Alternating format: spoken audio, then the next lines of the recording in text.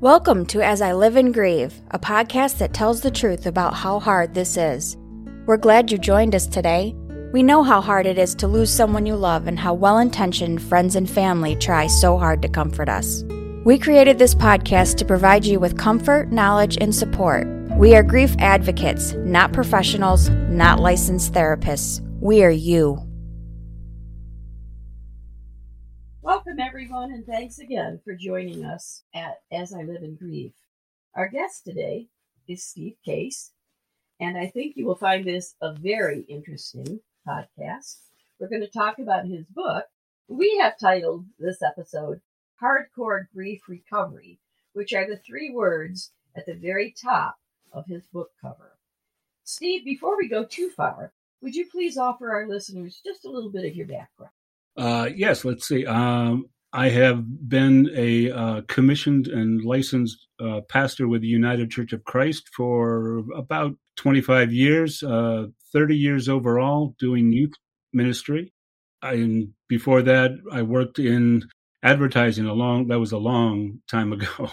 But I've been writing for a good 30 years. I've done about 40 some books. A lot of it is curriculum, mostly for youth, some adult stuff, some books of biblical dad jokes, and some books that are in-depth analysis of a 17th century monk. So I have a balance of all things.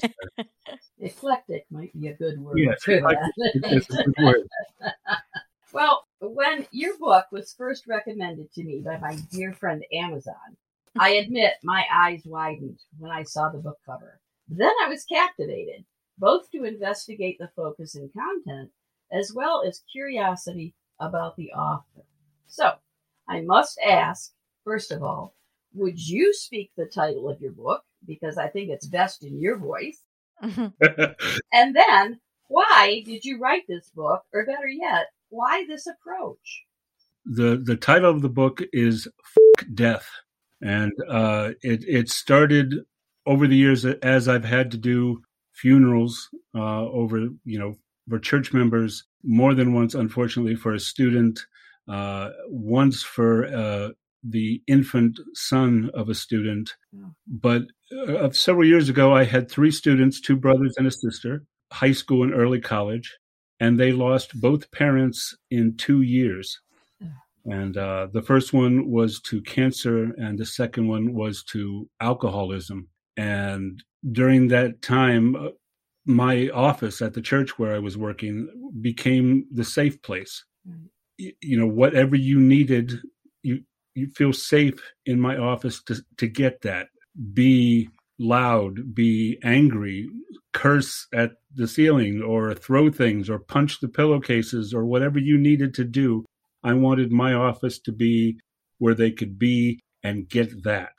And if that included saying, fuck this, or would people just shut the hell up, or whatever they needed to say at the time, that was where my office. And then it became cathartic in many ways. And I wanted to write a book that could become that safe place to provide that same kind of relief. One of my favorite quotes of all time is from Mark Twain, who said that profanity can provide a relief that is denied to prayer. Oh. And it is absolutely true. Sometimes, I figured Jesus was a carpenter. He hit his thumb with a hammer more than once along the way.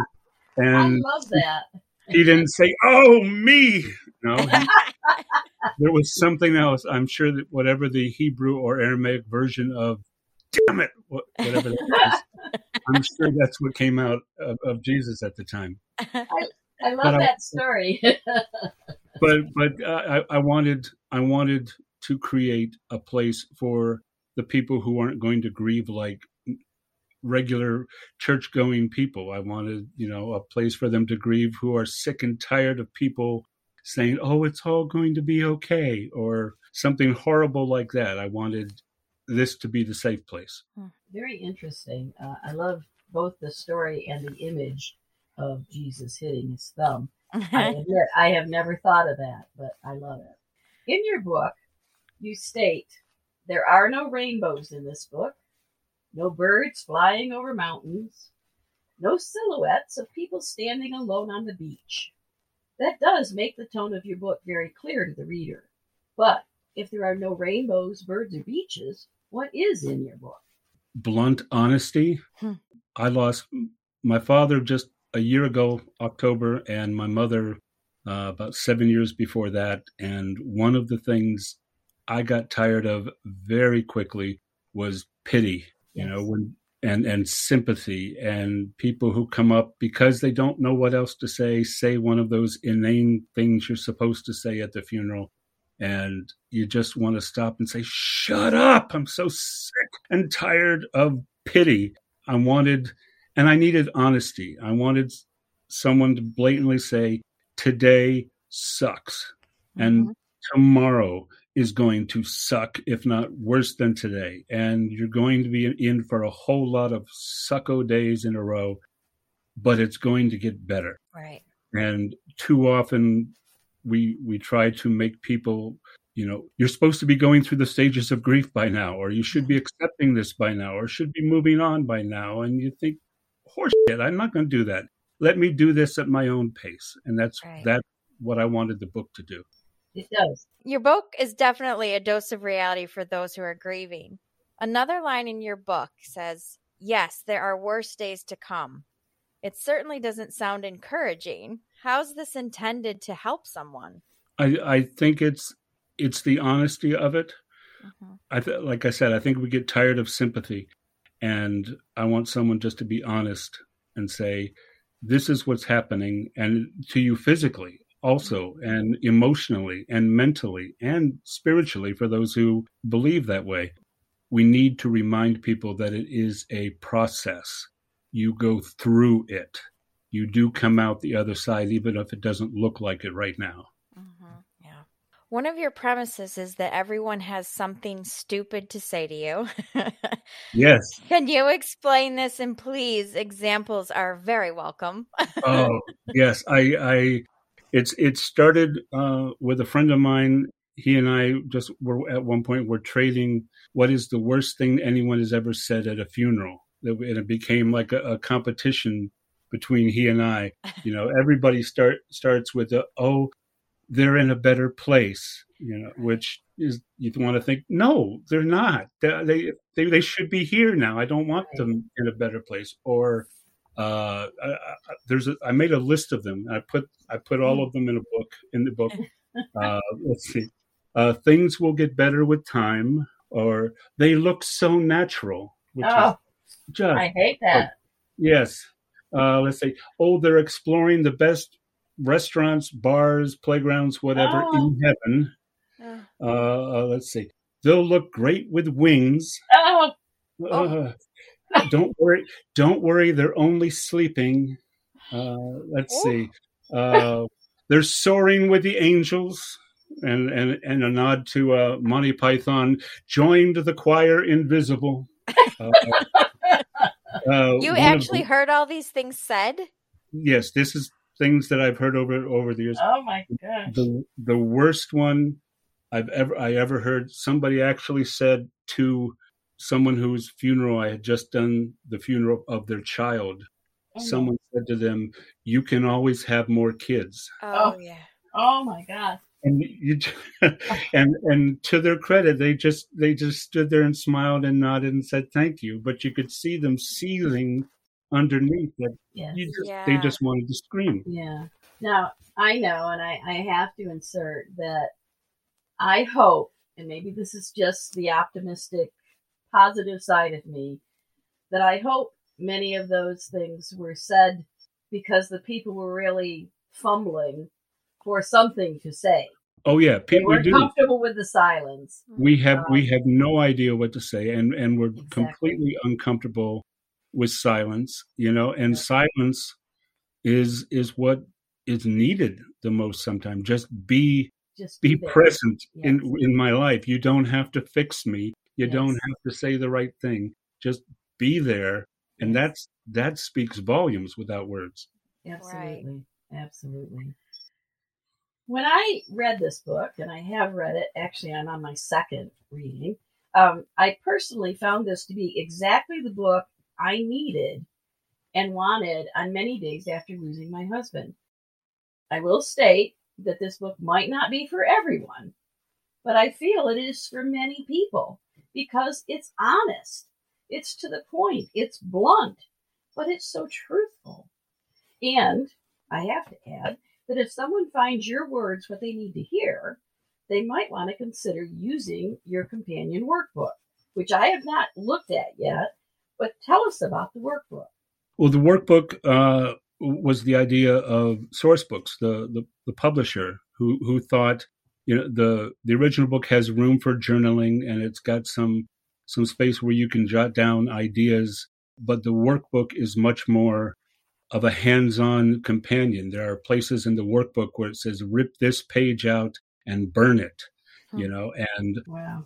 lot more space to write down ideas or write down your thoughts or draw pictures of what you think grief looks like. Is it a troll knocking at your door, or is grief some other kind of monster? Whatever. It's much more creative outlets and a hands-on approach or exercises to doing things, like take one day and see how long you can go carrying a laundry basket or a rolling pin or something in your hand. How far can you go in your day with this thing in your hand? And when are you able to finally put it down and move on with your day? Now take that idea and understand you're going to be carrying this grief around with you, but eventually you're going to have to put it down because it's getting in the way of the rest of your life. Oh, that's so creative. I like that. Yeah. Now I'm going to have to get the workbook. It's so creative to me. And, I just love different perspectives. Right. But like your book, I think the workbook, again, it's honest, it's truthful, and it's going to echo exactly what people are feeling. But the examples are so good. And like the one with the rolling pin or the laundry basket, I think that's an excellent idea and a great concept. Yeah. Wow. That's wonderful. Yeah, I've got to get the workbook now. Steve, have you considered broaching other life milestones with other books? Something similar, like parenting, marriage, divorce? I have given it thought. Over 30 years ago now, I actually quit my job so that I could be the primary stay-at-home parent, in my kid's life. My wife was brilliantly making twice my income at the time when my daughter was born. And so it made no sense for her to quit her job, and we didn't want to do daycare. And so we decided, okay, what can we do without so that I can stay at home and raise the kids. So I thought about a parenting one. If I did a marriage one, I would have to give my wife every other chapter for rebuttal. Well, that would be creative. That would be very interesting. Yes. So yeah, I have given it some thought. I'm hoping we'll see how this one goes. I'm not sure what I could title the one on marriage. I don't think it would. Oh, I'm sure you'd come up with something. Very careful with the title on that. Yeah, there's not a doubt in my mind that you'd think of something witty. Yeah, I like the honest, brutal truth, because I prefer that. I want someone to tell me, "Oh, sorry for your loss." I don't want that. I want, hey, that sucks. I'm so sorry. This Literally. Truly, and I think in other areas of our lives, I think that the brutal, honest truth would be fantastic. And it's grief, and grief is not. It is still grieving. Like in the event of a divorce, you're still going to go through the grieving process. Right. Or if you've been fired from your job, you're still going to go through this process because you're grieving the loss of life you were going to have, right? Exactly. Or you were going to have. That's gone now. So what are you going to do? How do you go through this process still? Right. Right. And I think for me, this is exactly what I needed, and probably at some other point in my life will still need. So now I know about it. But I think it's a perspective that we don't often hear. Right. So we never really knew that we could find comfort in this brutal honesty. we never really realize that. So it's a revelation in some respects, I think, that, we can be honest about it and direct about it and not sugarcoat it and not say all those platitudes that are meaningless, that we can just be real. Yeah, I think people associate the platitudes with church, unfortunately. Yes. Like you're going to go to church and try to be stoic about it. And exactly. We're going to read scripture and that's supposed to help you feel better. Well, no, it didn't right now. Just that kind of, there are people out there who will not take comfort from hearing the 23rd Psalm again. Yeah. Some people will. I mean, but some people don't. And if it doesn't connect with you, then the grief isn't going to heal. Right. I was thinking about this. My wife's grandmother was a huge Rolling Stones fan. And when she died, the funeral home dug out the CD of the organ playing "How Great Thou Art," which she would have hated. Exactly. That. And there should be something for the people who aren't going to connect religiously. Right. Yeah, I think many people are getting more creative and more personal in their funeral services. Yes. And not being quite so reserved or dignified about some of them. I know I tell the story at my husband's funeral. His was a military funeral. And one of his really, really good friends came up after the eulogy, but Tim came up to say a few words about what his friendship with Tom meant to him. And in his hand, he had a Tim Hortons coffee cup. Now, probably very few people that were there understood the significance, but my husband had a habit every day. He wanted his Tim Hortons coffee, and even to almost the last day of his life. But at that point, he wasn't swallowing and couldn't have it anymore. But that Tim Hortons coffee made me take a break from that overwhelming grief and made me laugh. And I'll never forget that. And I am so, so grateful for that moment because it broke the entire solemnity of the event and allowed me to kind of regroup and get through the day. Just that little piece. Laughter through tears is one of the most beautiful things. Absolutely. I did a funeral for a church member who had passed away, and half of the eulogy was golf jokes. Because he was such an avid golfer, and so any joke I could find that was about, Jesus went golfing, it was like, okay, now it's Jesus and Ed went golfing, and and people start laughing and then once that your word solemnity breaks, then tears can flow and laughter can flow, and absolutely, and it's a healing process. It is. Right. It is, and it's nice to take a break from that. Such solemnness. It really is. Mom, that reminds me of, you remember how you always hated the song Love Shack by the B-52s? Yes. And every time she would always say, she would go, I think that you guys should play this song at my funeral because it'll make you and your sister laugh. Yep. And I was like, that is so weird. Who's going to play Love Shack at a funeral? But I'm like, it would make us laugh. So you should, definitely. Right, you should. Right. Just for some reason, that song is like nails on a blackboard for me. It really is. I had a friend whose father had passed away, and one of the father's pet peeves was people who leave out certain verses when you sing hymns in church. They go first, second, and last. He said, no, sing them all. And he said there was a special hymn for Marines, and he wanted all verses sung. He said, when my funeral happens, I want all the verses. And he said, we got to the funeral, and we stood up to sing, and he realized there were 16 verses of this hymn. And he said, by the fourth verse, he said, my brother and I were holding each other up. We were laughing. and by the 10th verse, everybody is laughing because they all know what the joke is. And it just kept going. It was such a healing moment. We need more things like that in funerals. Yeah. We really do. We really do. That could almost be a podcast in itself.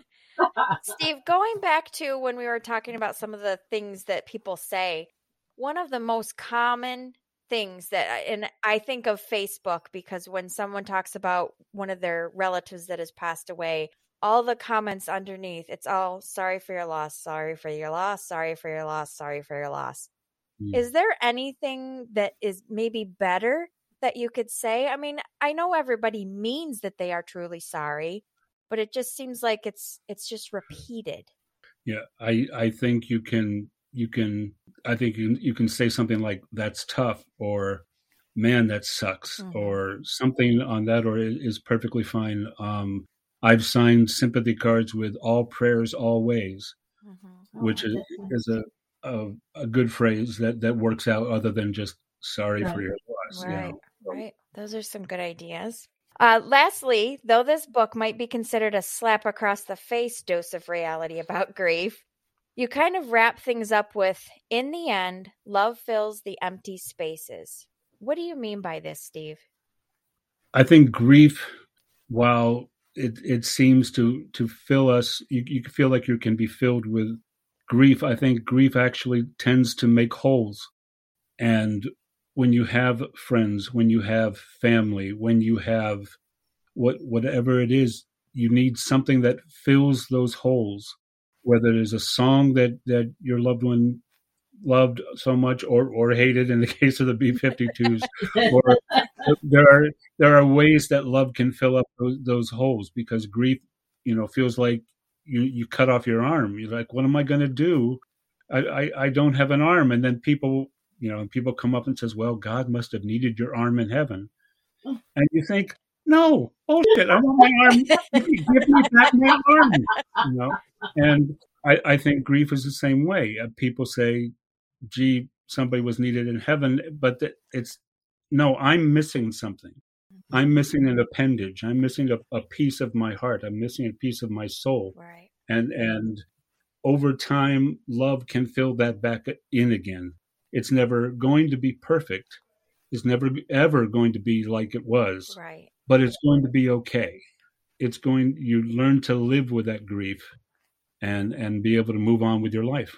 Right. And eventually you get to a point where thinking of that person, or smelling their perfume, or hearing a song that they loved on the radio will make you smile. Right. And laugh and not cry. Right. Yeah. Eventually. Yeah. Yeah. It will take a while. And that eventually could be different for everyone. Oh, absolutely. It is. I promise it will eventually, you'll get through this. Yeah. People who know me know it's hot sauce. It's my husband's favorite, hot sauce. So every time I see hot sauce, every time I travel, yep. It's an immediate connection, and yep. it always makes me smile. Yep. Steve, I have a question relating to your book and workbook. Have you ever led a group using your workbook, like a bereavement group or support group? I have never done a group. The book is pretty new. It was only published in late 2019, and then then COVID hit. So haven't really, and just moved to a new city. So I'll be looking for work again, and a group might be a good idea. I think it would be a great idea. In fact, I'd love to try it. I'd love to try it. I think it would be one of the best attended bereavement groups ever. It would be I just picture it as like a group setting of a safe place for everybody to just punch pillows or swear or whatever they need to do. Really whatever you need. Yep. Be here and get there. Right. Yeah. Well, I always hate this time of the podcast because our time winds down. And I always regret that, because I know if we sit here and chat, I'll have 25 more questions easily. But I have to say to you, Steve, thank you so much for giving us this book, despite the expletive in the title. I think it definitely, it catches your attention and lets you know immediately that this is not a fluffy book about grief or grieving, that it's to the point, that it's in your face. And for many, many people, it's exactly what we need. Because we're not going to get too far on our grief journey if we can't hear in our hearts the truth. Mm-hmm. If we keep masking it and hiding it, isolating ourselves, avoiding the topic, we're not going to go on that journey. Mm-hmm. We're going to be stagnant at the beginning, at the very beginning of the map. So your book and the words in it, and I'm sure also your workbook, will help people that really need that dose of reality. So I applaud you and thank you for offering this to everyone. And it is now on the list of books that I recommend. Thank you. And I tell him, if you don't like the expletive, he doesn't spell it out. He's got some pretty symbols in the middle. So, you know. It's still in the words, though. Yeah. I know. But it doesn't matter. It doesn't matter. And most people, even if they don't utter those words themselves, probably they are thinking them. Without the symbols. The symbols. So, again, I want to say thank you, and we want to offer you a few minutes to just tell our listeners, without Stephanie or I directing you by questions, just talk to our listeners and let them know what services you offer. Let them know about your other books. Let them know about your website. Whatever you've got going on, whatever you'd like our listeners to hear, this is your opportunity. Okay. Again, thank you for this opportunity. This book, it's one of those things where, if you ask a minister about weddings or funerals, and most of them will tell you they could put up a cardboard cutout of themselves and play a recording at a wedding. Mm-hmm. But it is when you do a funeral that you really feel like you're doing what you were called to do, that you're actually doing ministry at times like that. And this book was part of that. To know that I can reach an audience or reach people who are going through something horrible and for whatever reason have felt shut out of the church. Mm-hmm. This is a way to connect and say it's going to be okay. So I appreciate this opportunity that I can come on and talk about it. It is available on Amazon. The link to my Amazon page is on your website. There are, along with, like I said, I wrote a book that was re-examining the words of Brother Lawrence and the practice of the presence of God. And then I follow that up with, the book of biblical flatulence, which is just an entire book of biblical fart jokes. And just, I need to do it that way for my own brain. So I have balance. Right. But if anybody would like to send me an email, or I have done, public speaking and led workshops before in youth ministry, and I'm planning on branching out into maybe doing something with grief in the new year. You can send me an email, and the email address is fkdeath.case@gmail. I do appreciate it. Thank you. No, you're certainly welcome. It's our pleasure. Yeah. It's been a delight talking to you and learning more about the background of the book itself and your intention and everything, which, again, is very obvious in your words. And I love it. I really do. I love it. Thank you very much. I appreciate it. Yeah. As with all of our other guests, Steve's information, his contact information, and the link to purchase his book will be on our website and also in the episode notes in the podcast apps. And certainly get the book. It will be a huge help. So we need to wrap up for today. So I just want to thank everyone, wherever you may be. Remember to take care of yourselves and join us again next week as we all continue to live in grief. Thank you so much for listening with us today.